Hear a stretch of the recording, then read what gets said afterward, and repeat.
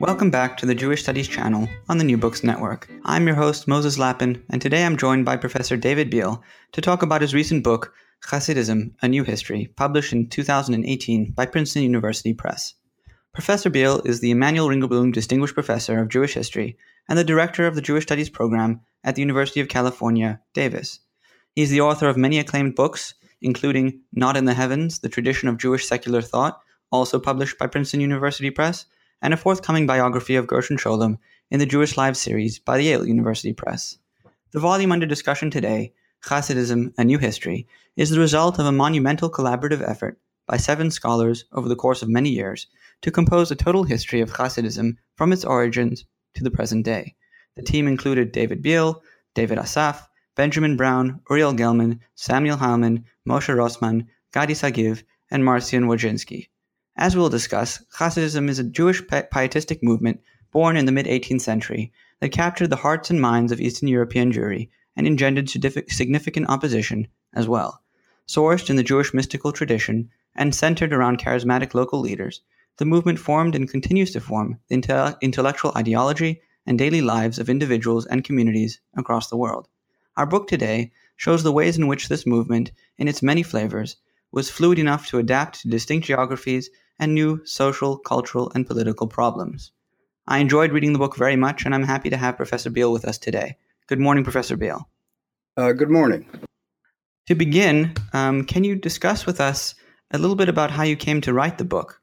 What was the intervention you intended to make, and what was it like working as a collaborative effort? Yes, so back in the academic year 2007-8, there was a group at the Israel Institute for Advanced Study that on the subject of Hasidism.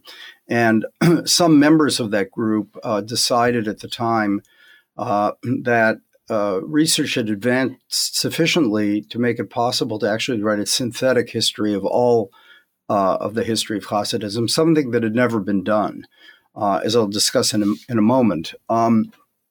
So that group began to work, and they needed someone who could sort of organize them, and that's how I came in. They drafted me as the project director. Hasidism is an area in which I had written several articles, but was not my main area of research. But I felt I knew just enough about it to be able to serve as project director, and during the course of the writing, I learned an enormous amount about Hasidism and feel very grateful for that. So what happened was I was of the opinion that what we ought to write was not an anthology of essays or an encyclopedia of Hasidism, but rather a history with one narrative voice, a history that would be written collectively because it was impossible for one person to write this history. There's so many different aspects geographically and in terms of the number of courts and so on. It required a team with people with expertise in different areas. And so my idea was that we were going to form a team, but the team was going to be actually a collective author. Now, how to do this? So this was my second idea, that the way you had to do it was to bring people to a place that wasn't their home, so they didn't have all the distractions of home, that was interesting but not too interesting. And as a result, I worked with the Simon Dubnow Institute in Leipzig to write a number of grant proposals, and we were funded for 4 summer residencies in the Institute in Leipzig. By the way, Leipzig actually is very interesting, wonderful place to work. So we spent 4 summers there, ranging between 2.5 to 4 weeks each time. And we basically worked together very intensively. We did an elaborate table of contents, and then we divided up the writing. But every chapter was almost immediately refereed by people on the same team. We divided ourselves into 3 teams, 18th, 19th, and 20th century. So everyone on each of those teams read everyone else's work, and there were a number of us who read the whole thing a number of times. So as a result, we were able to produce a book that is collectively authored as project director and sort of general editor, I rewrote the book several times, so it really does read as if it's one author rather than 8. So let me say a word now about the historiography and where we position ourselves on this book. So the first history of Hasidism was by Simon Dubnow, published in 1931. It was written in Hebrew, published simultaneously in German. Dubnow's history only goes to the year 1815. And in fact, the other histories that came subsequently, for example, Gershom Scholem's work on Hasidism, Hasidic thought, Martin Buber's work, and many others, almost all focused only on the 18th century because they believed that that was the creative period of Hasidic history. And they tended to view the 19th and 20th century as sort of degenerate forms of the movement. Now, as a result of the more recent research done primarily by people on our team, we believe that this is an inaccurate way of approaching Hasidism. Yes, of course, the 18th century was creative, particularly in terms of Hasidic thought, but the main features of the movement, which we'll talk about later on, really develop in the 19th century. And so we regard the 19th century as a kind of golden age of Hasidism, not a period of degeneration. We also focus not only on Hasidic thought, which tended to be the focus of earlier histories. So we do treat Hasidic thought in great detail, but we also focus on the social history of the movement, the structural features, institutional features of Hasidism. So that gives you a sort of overall idea. If the 19th century was treated very sparingly by other earlier historians, the same could be said about the 20th century. And so we're also filling in an enormous gap there. With all that said, there's still some areas that are under-researched and which we were not able to fully fill in. And of course, there'll be lots of work for future historians. You open the volume with an introductory essay entitled Hasidism as a Modern Movement. And I was wondering if we can begin with this. What do you mean when you refer to it as modern? What does it mean that Hasidism is a movement? Okay, so first of all, Hasidism presents itself and presented itself already in the latter part of the 19th century as a movement of resistance against modernization. And today it's certainly seen as, if you were to ask people what they think is the primary characteristic of Hasidism, they would say, well, this is a movement against modernity, a movement that is a throwback, is an attempt to preserve older tradition. Now, all that is true. Hasidism certainly has formed as a movement of resistance to modernity, but our argument is that that resistance is itself modern. Hasidism, the kind of social structure we find in Hasidism, the Rebbe or Tzaddik, the leader of the court, the very court system, which we'll talk about later, the followers who are dispersed widely geographically, who make pilgrimage to the court. All of these features of Hasidism from the point of view of its social institutions, all of that is new. Furthermore, the way in which Hasidism is chosen to resist modernity is using the tools of modernity: political organizing, political activism, lobbying.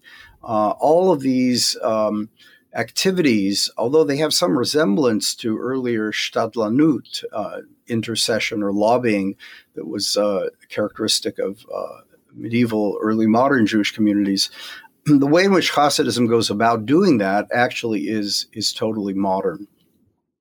So, in our view, Hasidism is a integral, essential part of modern Jewish history.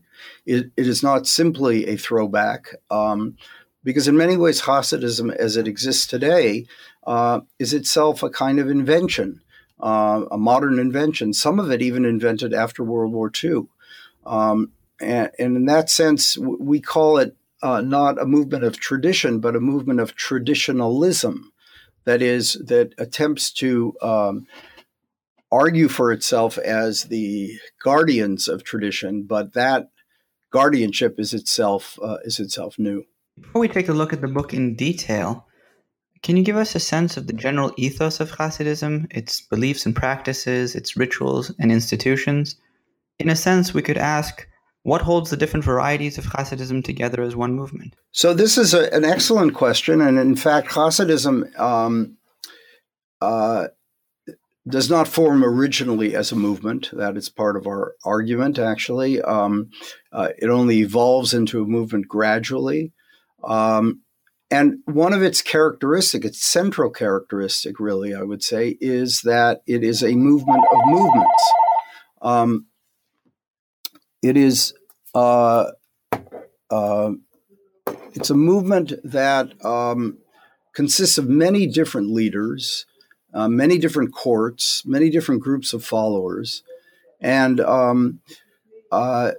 so that in a sense there is no central, institution of Hasidism where one can point to it and say, okay, these are the characteristics both of the structure and thought. With that said, the fact that it is a fragmentary movement or a movement of movements, there are some common features. I've already alluded to the institution of the Rebbe or the Tzaddik, his court, his followers, the rituals of pilgrimage to the court. These are characteristics that begin to form in the latter part of the 18th century. They're not necessarily there originally, but they do form later on. In terms of Hasidic thought or teaching, the individual who is thought by the Hasidim and indeed by most historians to be the founder of Hasidism, Israel Baal Shem Tov, a figure who lived between about the year 1700 and died in 1760. The Baal Shem Tov emerged out of a prior movement of piety, also called Hasidism. We say Hasidism with a small h instead of a capital H. This movement of piety was characterized by figures who pursued a kind of very ascetic lifestyle, self-mortification, penances for sins. These people also, some of them practiced magic. They were called Baalei Shem, people who could manipulate the divine name. And Israel Baal Shem Tov, as his title or nickname suggests, was himself part of that movement of earlier Hasidism with a small h. But he deviated from it in an important way. He rejected the penances, the asceticism of his milieu, and argued instead, as he wrote in an important letter to one of his followers or companions, Yaakov Yosef of Polnoi, that one should worship God with joy rather than in sadness. This is a very, very important feature of the movement starting at its very origins. And this leads to practices, rituals of prayer that involve song and dance. These are two features of Hasidism which contemporaries already noted in the late 18th century and continue to this day. With all that said, though, we cannot state that particular teaching of the Baal Shem Tov was necessarily adopted by all Hasidic leaders after him. For example, the Maggid of Mezrich, Dov Ber, one of the companions of the Besht, who goes on to found a kind of a court of his own and had disciples who go out and actually create the movement after his death. He was a pretty ascetic leader, and his views actually depart from those of the Baal Shem Tov on this matter. And we find in later Hasidic history others who are much more ascetical than in the case of the Baal Shem Tov.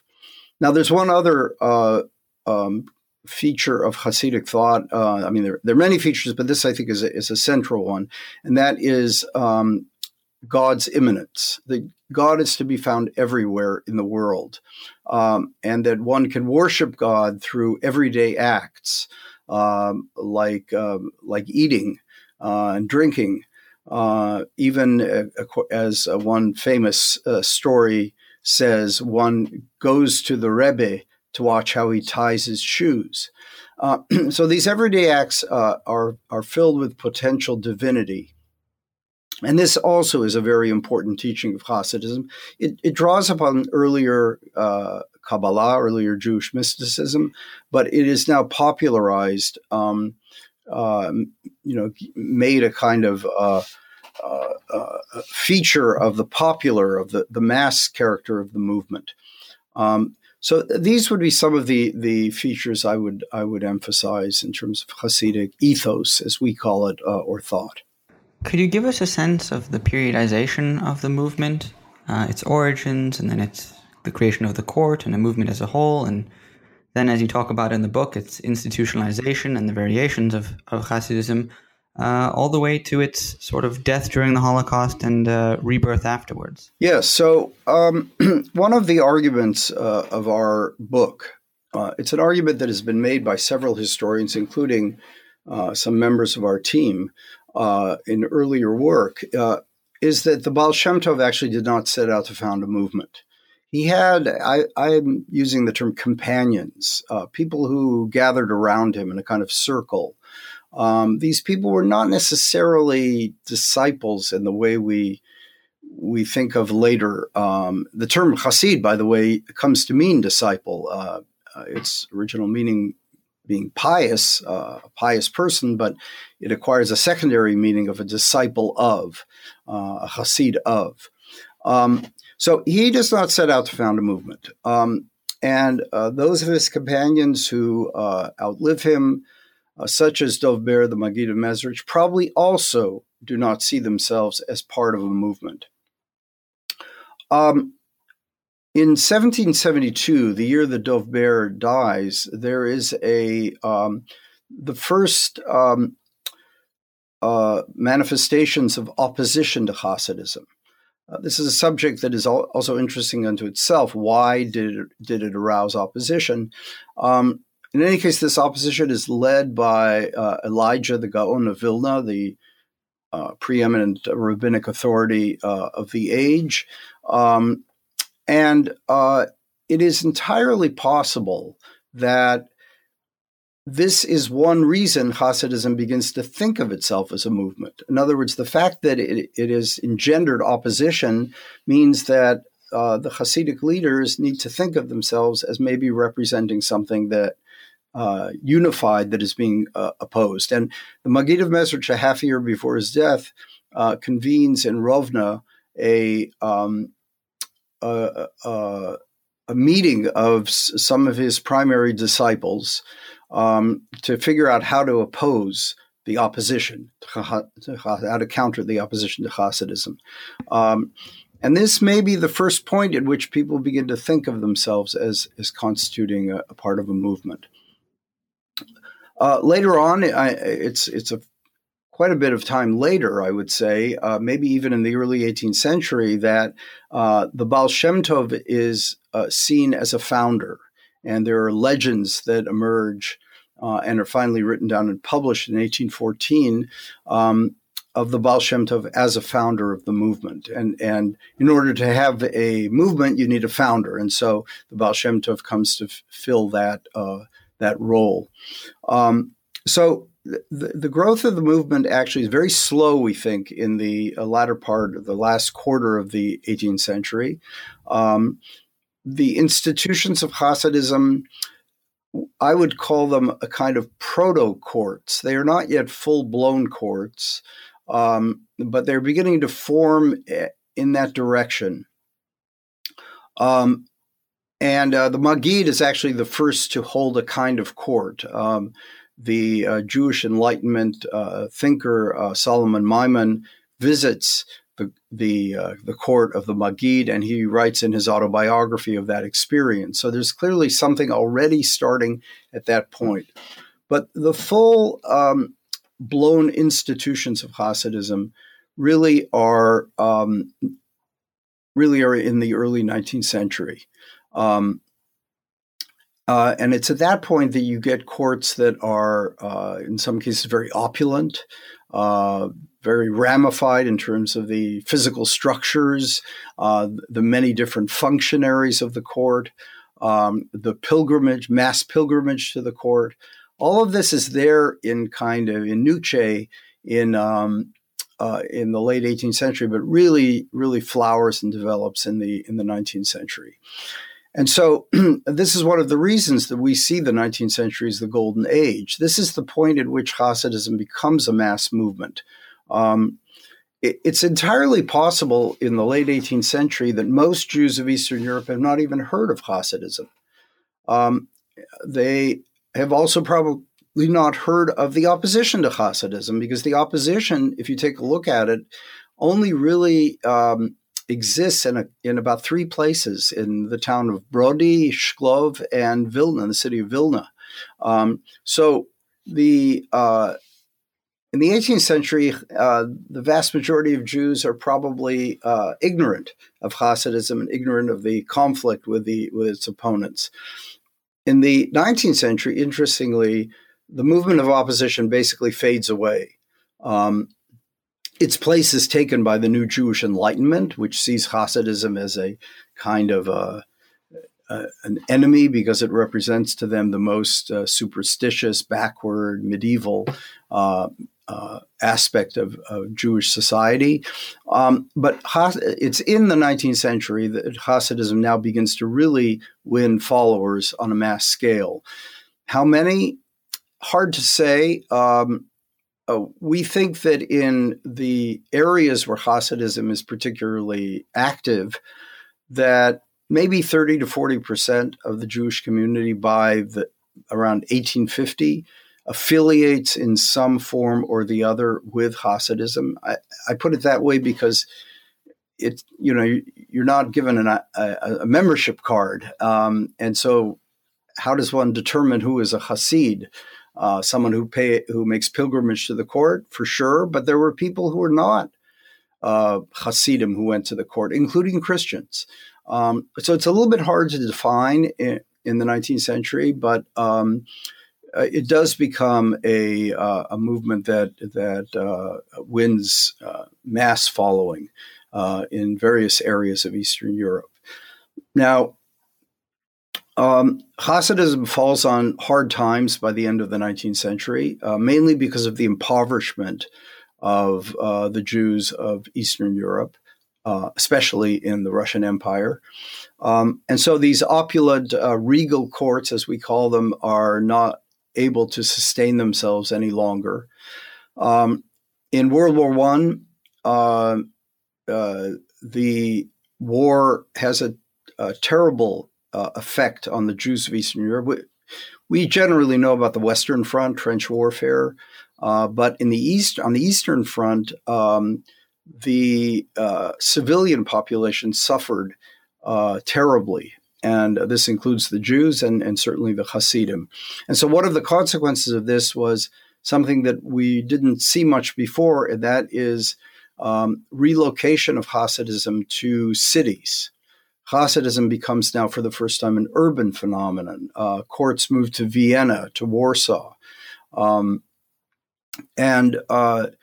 So when we come to the interwar period, Hasidism has a somewhat different profile. Of course, it's still out in the Shtetl, in the small towns, but it is now more of an urban phenomenon. But the interwar period is itself a period of tremendous stress. After the Bolshevik Revolution, the Hasidic groups who are dominant in Russia Chabad, Chernobyl, Bratslav. These movements have to either flee or go underground because of the religious persecution of the communist authorities. In Poland, which is where Hasidism continues to flourish, there are still enormous stresses. The Polish Jews of the interwar period are undergoing a process of secularization, modernization, politicization. People abandon religion and embrace new political ideologies like communism, Bundism, Zionism. And so Hasidism is now losing followers. It feels itself very much under stress. And then comes the Holocaust, which, although it's impossible to give numbers, there's no question that the vast, vast majority of Hasidim are murdered by the Nazis. And then after the war, one would have thought that this movement was, for all intents and purposes, finished. And yet we find a remarkable resurgence, renaissance of Hasidism in the post-war period, to the point where a movement that probably came out of the war with only a few thousand survivors is today, in our estimation, a movement of some 700,000 people, which is astonishing growth. Initially, the growth was through recruitment among other Orthodox Jews who were not necessarily Hasidim before the war, but increasingly, of course, it's a result of natural growth, of high fertility rate, 10 to 15 children per family. So Hasidism, and of course, in the post-war period, we enter into an entirely new age in terms of where the Hasidim live. They're no longer in Eastern Europe. They are now primarily in North America and Israel. And that's a whole story that we can perhaps talk about in a bit. Before we unpack the larger themes of the book, I would like to turn to the book itself now. And as you mentioned, it's structured chronologically in three main sections, the 18th, 19th, and 20th centuries, that include these sort of thematic tangents. I would like to now ask you some questions about geographies, personalities, and some of the dynasties of Hasidism to give a sense of the locality and the variation of the movement over time. So let's begin in the 18th century, where the book begins, with the mythological founder of Hasidism, Israel Baal Shem Tov, and his student, who, as you argue in your book, would become, in a sense, the architect of the movement, the man who would be known as the Maggid of Mezrich. Who were they? What were their beliefs, and what were their contributions to the movement? Yeah, so I've already talked about the Besht, or Israel Baal Shem Tov, and his primary ideas. I would say that the Maggid actually is a very interesting figure. He has absorbed the Neoplatonic ideas of Kabbalism. So it's a much more philosophical approach to these ideas in his writings. He didn't really write anything, but like in most Hasidic books, his teachings were oral and they were written down by actually one of his students and published later. That, by the way, is an interesting subject, the Hasidic book. Even though the movement is in many ways an oral movement, a movement of sermons, of oral teachings, the Hasidic book begins, first Hasidic book of 1781, and we already have in that decade and the next decade a remarkable library that accompanies the oral teachings. Now, the Maggid, I don't want to give the impression that the Maggid is the architect of the movement, as you put it. Yes, he is very, very important, and his students, Avraham of Kalitch, Avraham of Trisk, Shneor Zalman of Liadi, his youngest disciple, Levi Yitzchak of Berdichev. These are very important figures, to be sure, in the later movement. And yet there are also other figures who are not part of his circle, who go off and develop their own circles of Hasidism. And so it's important to Aaron of Karlin, for example, is one of those. So the movement actually, I mean, one can actually use a kind of network theory to explain the spread of the movement. It doesn't spread from one center necessarily. As important as Mezrich was to the later movement, there are other centers, there are other networks.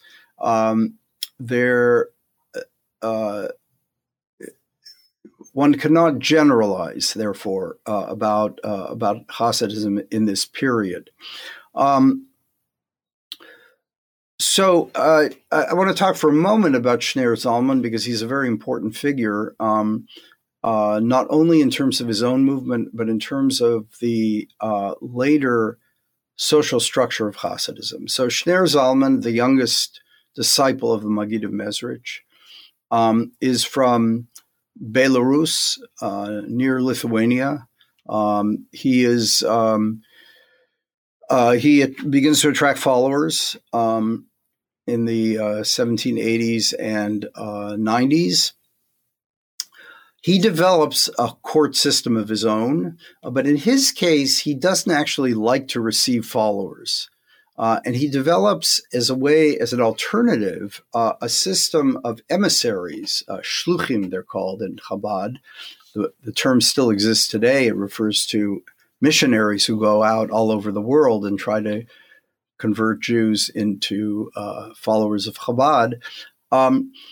But he does this because he feels inundated with pilgrims, and he sends out these emissaries to bring his teachings and his instructions, not just theoretical teachings, but instructions about practices, rituals. And so this creates a different kind of network, a network in which the movement can exist without constant pilgrimage to the leader. And consequently, Chabad actually is one of the most geographically dispersed movements in the northern part of the Pale of Settlement in Russia. And it's because of that in the late 19th century, well, actually even in the mid-19th century, leaders of Chabad are seen by the Russian government as leaders of Hasidism altogether, and even leaders of the Jewish community in general. So he's very important. Chabad also, when he dies, 1812, Chabad forms a dynasty. So there's struggle over this, but nevertheless, the dynastic principle becomes central to Chabad. It will also be central to other Hasidic groups, but Chabad is maybe the earliest to establish it in a very strong way. And that dynastic principle is what is going to define Hasidism largely in the 19th century. So I know you wanted to ask about specific areas. If we move to the 19th century, well, let me go back to the 18th century to give some sense of geography here. So the cradle of Hasidism is in the southeastern corner of the Polish-Lithuanian Commonwealth, Podolia, and to some degree Volhynia. And it spreads very gradually in the 18th century to the north. That's where Shneur Zalman is, Belarus.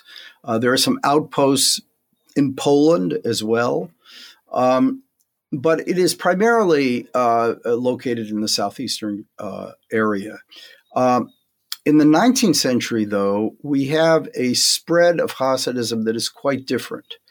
It spreads in the Russian areas of the Pale of Settlement,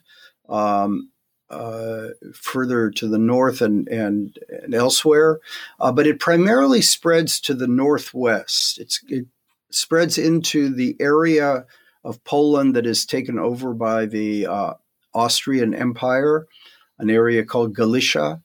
It spreads into what is called Central Poland or Congress Poland. To define these terms, I'd have to go into a whole history lesson, but these are the areas of Poland that are partially self-governing under the Russian Empire.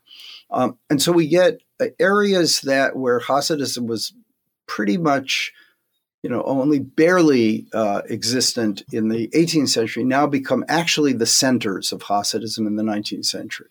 So that geographical spread is very important. And each of these areas develops somewhat different characteristics in terms of the forms of Hasidism. Another fascinating figure that you write about in the volume is the figure of Nachman of Bratslav. Could you tell us a little bit about him and about his beliefs and the Hasidus of Bratslav?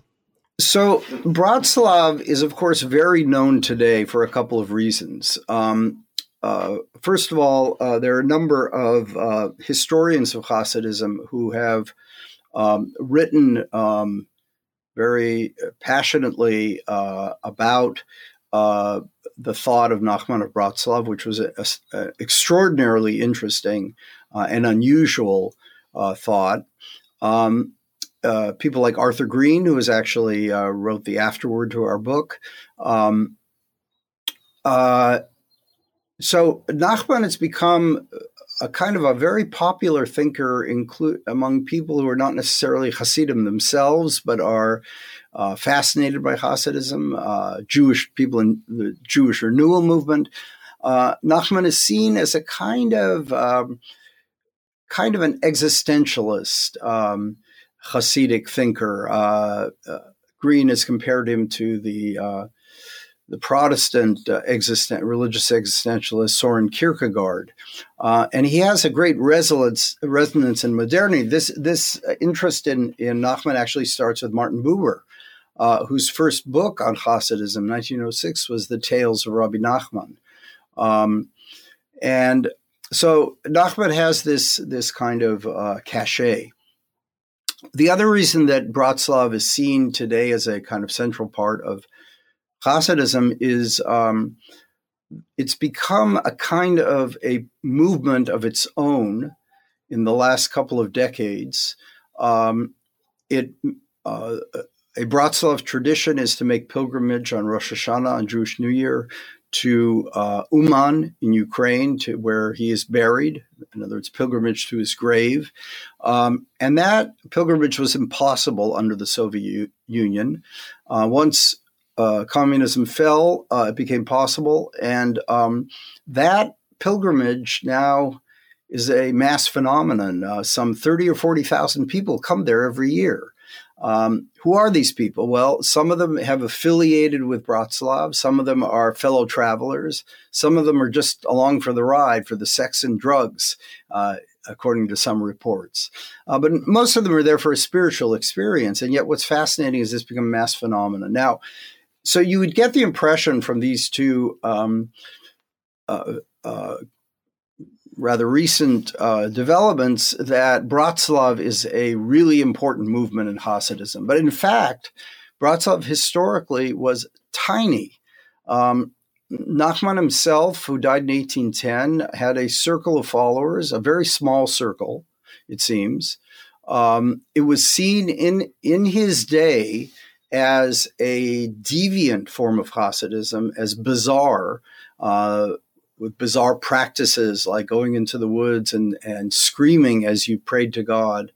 In the 19th century, Bratslav, which continued to flourish in very, very small numbers, was persecuted by other Hasidic groups because the Bratslav Hasidim continue to revere Nachman as their leader, and they do not have a dynasty. His son died in 1806, because he had no successor. The Bratslav Hasidim were called the Toita Hasidim, which means the dead Hasidim, the Hasidim who worship a dead leader. And they were persecuted, even sometimes, with violence. So they persist in tiny groups with leaders who are not rebbes, who are kind of people who carry on Bratslav traditions, manuscripts that are and sayings and teachings that are said to go back to Rabbi Nachman. But this is a movement, again, in a way, it's a kind of microcosm of Hasidism when we come to the 20th century, essentially destroyed in the interwar period with Bolshevism. They reestablished their pilgrimage to the city of Lublin in eastern Poland because they're not able to go to Uman. Many of them die in the Holocaust, and yet here we have them resurrected, as it were, as an extraordinarily vital movement. If we move to the 19th century, one of the fascinating figures your book covers is Rabbi Israel Friedman of Ruzhin. So I was wondering if you can tell us a little bit about him. So Israel Ruzhin, a descendant of the Maggid of Mezrich, establishes a court in the starting, I think, in the 18 teens, and he's very, very different. He does not claim to be learned in any sense.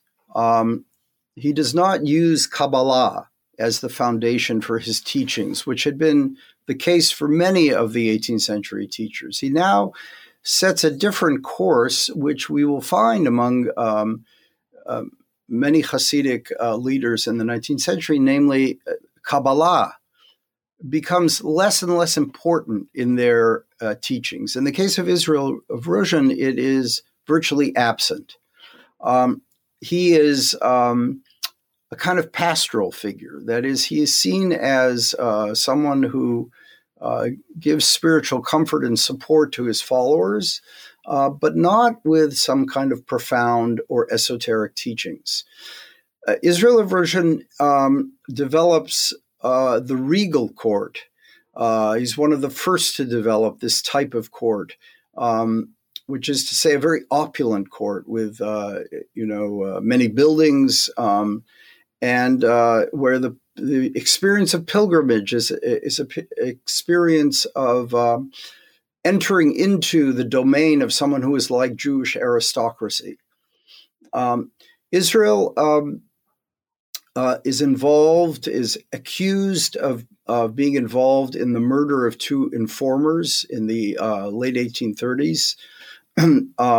He's in prison for a while, and he then flees across the border to the Austrian part of Eastern Europe, the Galicia, reestablishes his court, which had been in Ruzhin, which is in Russia, reestablishes it in the town of Sadagora. And from there, his descendants establish a network of courts in a number of different places. And this becomes a very, very important branch of 19th century Hasidism. These people, these leaders, flee to Vienna during World War I. And then some of them from there go to Palestine, some to the United States. This very, very important movement, the Ruzhin Sadagora dynasty, it still exists, but it no longer has the same kind of numerical weight that it had in the 19th century. If we transition from maybe discussing individual charismatic leaders to discussing some of the dynasties or movements in general, one of the dynasties that plays a large role in your narrative during the 19th century is that of the Belzer Hasidim. So I was wondering if you can tell us what makes them distinctive and a little bit about their thought and history. Yeah, so Belz is established in the somewhere around 1815 or so. Shalom Rokeach of Belz. This is a purely 19th century Hasidic group, and it is distinguished actually by quite, one might even say, fanatical adherence to not only Jewish law. All Hasidic groups are followers of Jewish law, but also customs. And it is seen as one of the most conservative of the Hasidic groups. It has a major influence on the development of Hasidism in Hungary. In the 19th century, this is a Hasidism that also is frequently seen as very, very strict in terms of both custom and law. And I think that we describe the wedding of a son from the Chernobyl dynasty in Russia and a daughter from Belz, and how odd he found the family and of his wife and all the customs that they practiced. This was something very foreign to him. And this gives you a very good sense of the fact that just because you're a Hasid doesn't mean that all Hasidic groups are alike. And some of their practices may seem very, very odd and foreign. And one finds that in this account of this Chernobyl Hasid with his wedding in Belz. Belz, by the way, the Rebbe of Belz actually survives the Holocaust. He flees with his brother-in-law into Hungary, and from Hungary he's able to go to Palestine in 1944, and so he reestablishes Belz in the state of Israel, well, Palestine actually, before the state of Israel. And interestingly, Belz, although it has this very, very conservative history, is actually seen in the state of Israel today among the different Hasidic groups as a Hasidism that is most open and accepting of the state. Because other Hasidic groups, like Satmar, for example, reject the state altogether. Belz is a little bit more open. But Belz is also reestablished. It was also a kind of regal Hasidism in the 19th century. And relatively recently, they have built a synagogue, which is a replica of what existed in the 19th century, which may be the largest synagogue in the state of Israel. If we can take a tangent for a moment, one of the things that sort of is an overarching theme in many sections of the book, and you touch on in different geographies and with regards to different dynasties, is the relationship of women to the Hasidic court and Hasidic ideas, and as well as the unique role of the family in Hasidism. So I was wondering if you can reflect on that a little bit. What is the role of women in Hasidism, and what does the family look like? A fascinating subject. In the 18th century, Hasidism modeled itself on a traditional Jewish or institution within the Jewish community called the Chevra, a usually translated confraternity, like the Chevra Kadisha. In other words, a group that came together for a particular purpose. It could be to perform the mitzvah of burial, or it could be just as a study Chevra. The Hasidic groups in the local communities, that is not where the Rebbe was necessarily, but local communities, that Hasidim would have their own prayer house called the Shtibel, and they formed themselves as a Chevra. Now, Chevras never include women. So it was more or less a given that in its origins, Hasidism is a purely male movement. When we get to the 19th century, the picture changes somewhat, but not that much. Women begin to make pilgrimage to the court to ask for, intercession on their behalf in childbirth and illness and so forth. But that does not mean that women are really Hasidim, or Hasidot would be the proper grammatical form. It is likely that Hasidism is still seen as a male movement, We have a wonderful picture done by a French artist who came through Eastern Europe in the mid-19th century and drew pictures of Jews. And he draws a picture of what he says, a Hasid and his wife, not a Hasid and a Hasidah. So in the 19th century, the Hasidic family is yes, they probably follow certain practices, maybe even certain food ways that are characteristic of their Hasidic group. And in that sense, the Hasidic family is partaking in Hasidism. Some of the particular practices or customs that are true for a Hasidic group, like how you wash your hands before the meal, those probably were practiced on the family level. But it's probably not correct to say that women were a part of the Hasidic movement. This changes in the 20th century, probably mostly after World War II. Chabad plays an important role in this because the seventh Rebbe of Chabad, Menachem Mendel Schneerson, who is not able to have children, makes women into a very, very central part of his mission. He had a messianic kind of outlook, and he drafted women into central roles in bringing the Messiah. People in New York will recall that when he was still alive, the very bottom of the front page of the New York Times, in tiny letters every Friday, would say, "Jewish women and girls light Shabbat candles." This was part of his messianic campaign. So women become very important. And today, when Chabad sends out their shluchim, their emissaries, they are invariably married. They are accompanied by their wives, who play, I would say, a pretty much equal role to the men in their activities. But even in other groups, I think women have become, now do see themselves very much as Hasidim. We had an interesting debate in our group. This gives you a sense of the inner workings of the group. One member of our 20th century team said, women are not Hasidim, even today. Another member of our group, the sociologist Sam Heilman, said, yes, they are. Well, how to settle this dispute? Well, Sam is very well connected with various Hasidic courts. So he sends an email to the Gabbai of the Mundkacher Rebbe. Now, they're not supposed to be on the internet, but they're all on the internet.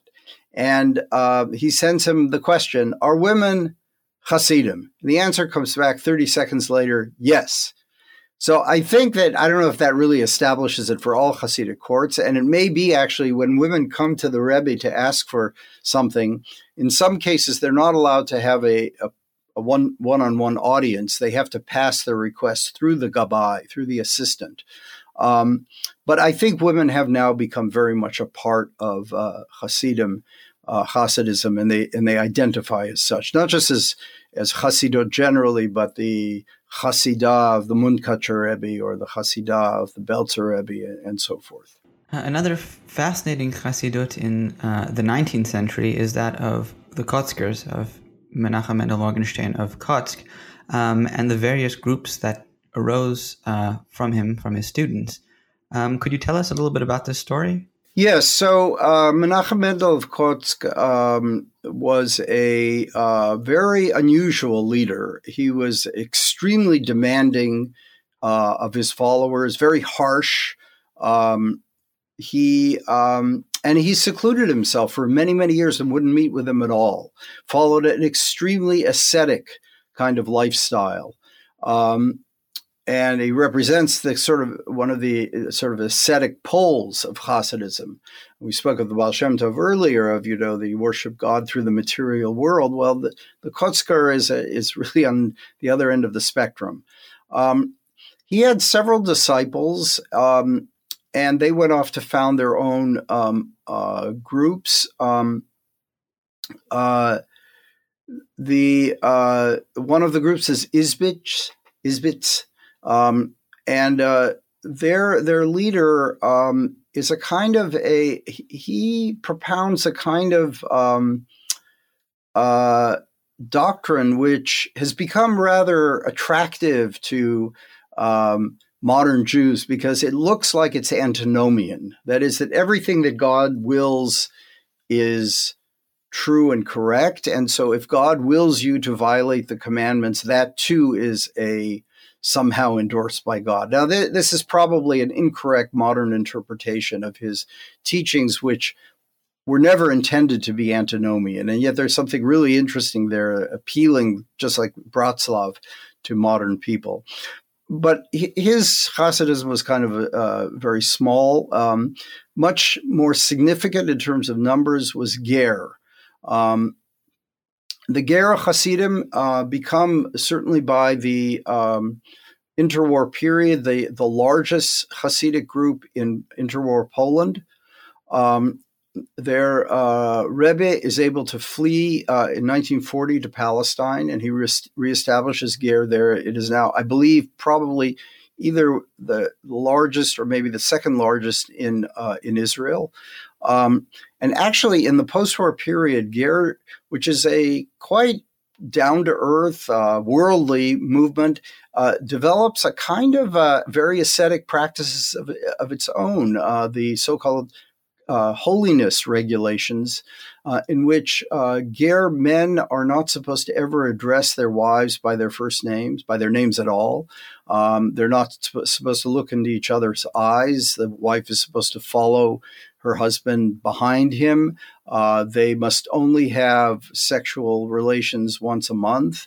It's a very extreme kind of sexual asceticism that one doesn't really see in earlier Hasidism. There are a couple of other Hasidic groups that have gone this route as well.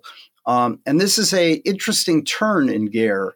Why is a subject for speculation, why this developed in post-war Israel, but it did, possibly to distinguish themselves from other Hasidic groups and partly as a way of distinguishing themselves from the secular Jewish state. On that note, I was wondering if you could tell us a little bit about what's attractive to Hasidism. It seems like it's a large movement that gains followers and keeps its followers together. How does it keep people engaged? What's attractive about it?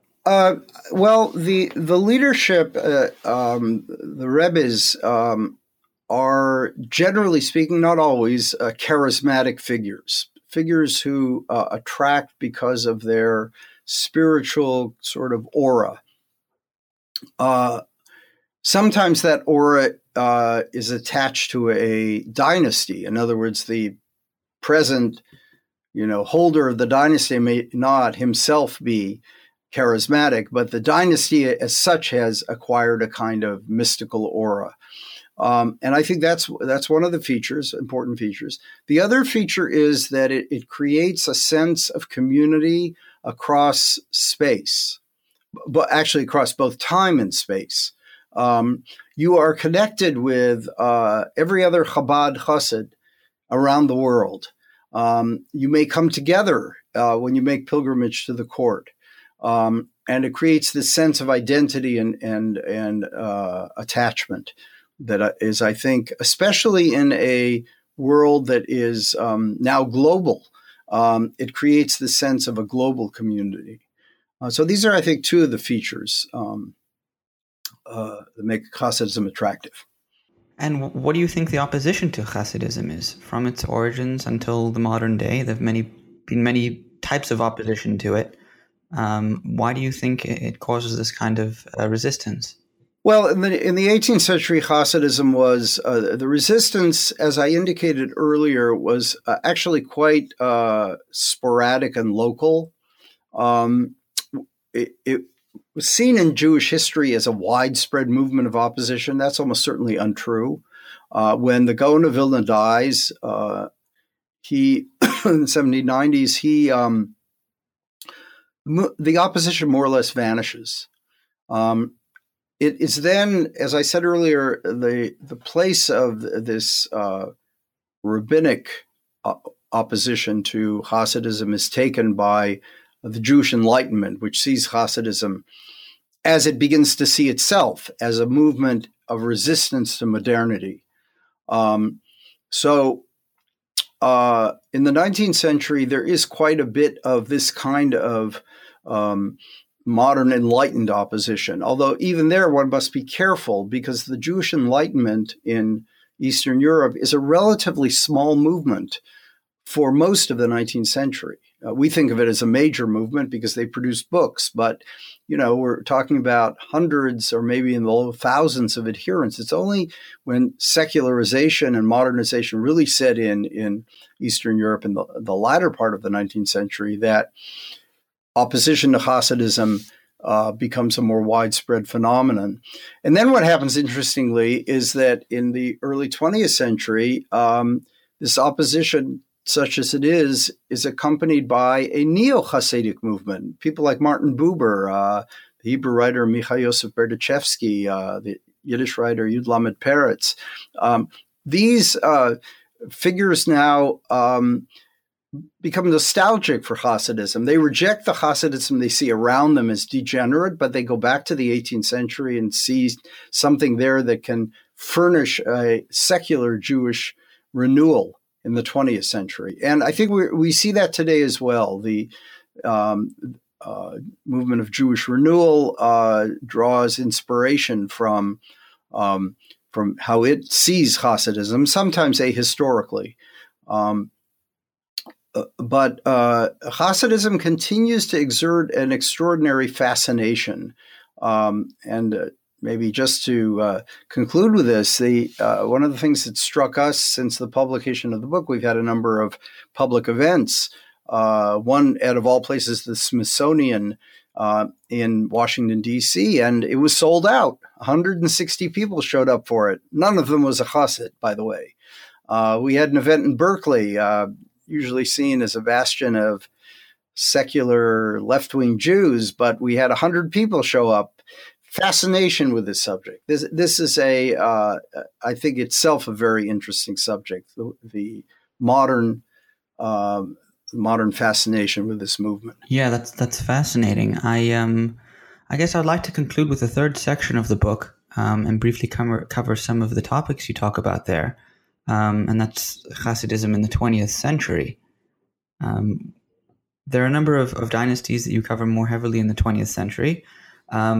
We began to talk a little bit about Ger earlier, about the Kotzker Rebbe. So I was wondering if you can tell us a little bit about the dynasties of Ger and that of Slonim as well. Yeah, so I mentioned earlier that Ger has developed these Kedusha or holiness regulations, and that is one of the ways in which they distinguish themselves from other Hasidic groups. It's really interesting. The studies that have been done of Ger, sociological studies, you would think that because of these regulations that women would be, feel themselves oppressed, but they don't. Actually, the women of Ger are among the most active in the secular world in terms of, working outside the home. It's an interesting, I don't know what the connection is between the Kedusha and that particular phenomenon. Ger in interwar Poland was a very worldly movement. The Rebbe was an important political figure. This is something we haven't spoken of, that there are a number of Hasidic leaders in both the 19th and 20th century who have been politically very, very active. Isaac Avurka, Yitzchak Avurka, in the 19th century in central Poland was a very important figure who was seen by the government as a kind of speaking for the Jews as a whole. Shalom Dovber Schneerson at the end of the 19th century, the fifth Chabad Rebbe, also seen by the Russian government as a central leader. And in the interwar period, the leaders of Ger fulfilled that role. In the post-war period, Ger is quite active politically in Israel. So is Belz, because these are two groups that don't entirely reject the state. They're willing to support political parties like the Agudat Yisrael or Degel Torah, depending on the period, that are ultra-Orthodox parties, but they take part in, at least to some degree, in the government in certain instances. So those groups are very important. But the other group that's very important and emerges, it starts in the interwar period, we haven't spoken of them, is Satmar. So Satmar is a new dynasty. It's founded by Yoel or Yoelish Teitelbaum.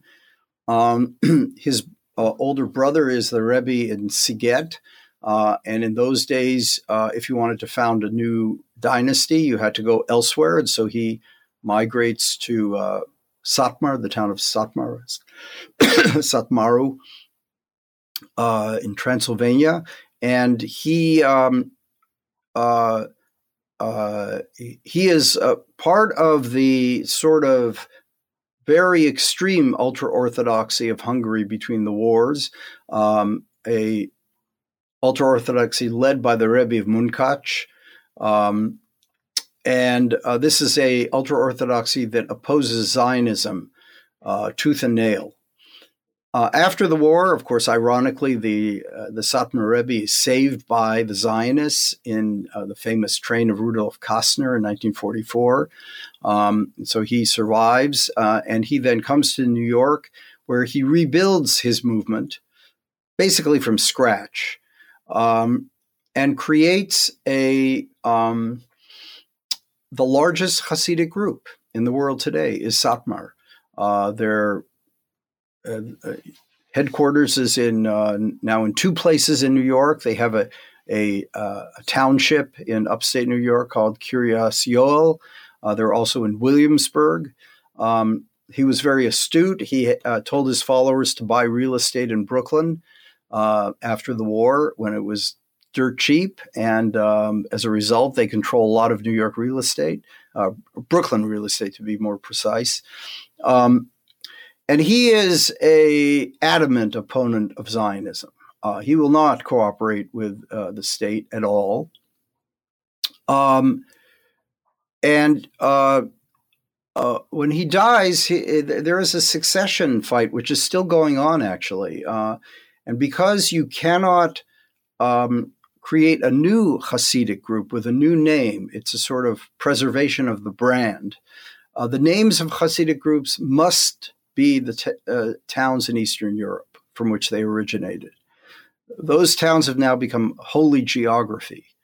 And so the Satmar is now divided between two Satmar courts, two Satmar leaders, Zalman and Aaron. And so that movement is very much worth mentioning because of its importance, not only numerically, but also politically. It represents this very continuing extreme anti-Zionism. Obviously, the event in Hasidic history in the 20th century is the Holocaust, and we've spoken at some length about its effects on Hasidic life and the destruction of many of the communities that existed in Europe before the war. But I would like to focus briefly on the two geographic centers that have arisen since the war, those of America and Israel, and perhaps reflect a little bit further on Satmar in the American case. Could you compare these two seats of Hasidic life in America and Hasidic life in Israel? So, what's interesting is that Hasidism never really existed in a fully democratic setting. It's true that the Austro-Hungarian Empire becomes semi-democratic, and especially after 1867, the Jews are emancipated. But nevertheless, the situation that we have today since the war is entirely new. Hasidism, either in a Jewish state or in a liberal pluralistic democracy like America. And what's remarkable is that Hasidism has successfully adapted to these two different environments.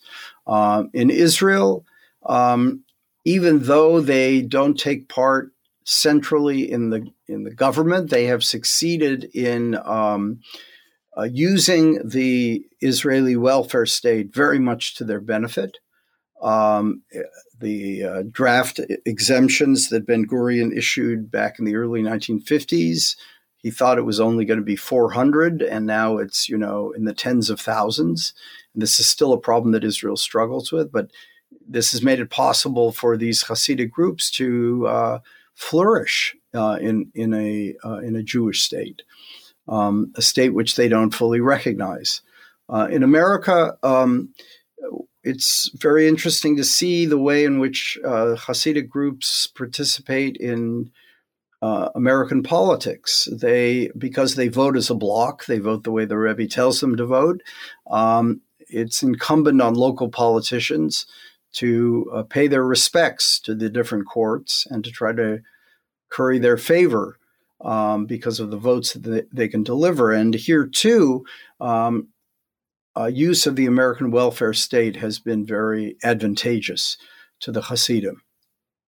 So what we see here is a movement with a remarkable ability to adapt.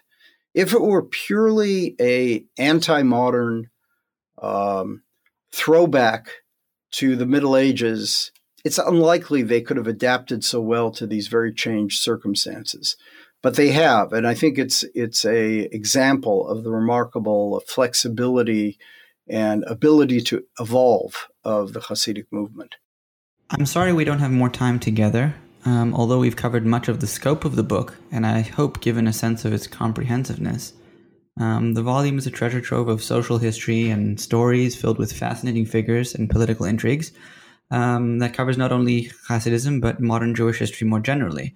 On this note, I would like to thank Professor Biel very much for joining us today on the Jewish Studies channel of the New Books Network. We've been talking about his new book, Hasidism, A New History, a collaborative effort written together with 6 other scholars and published in 2018 by the Princeton University Press.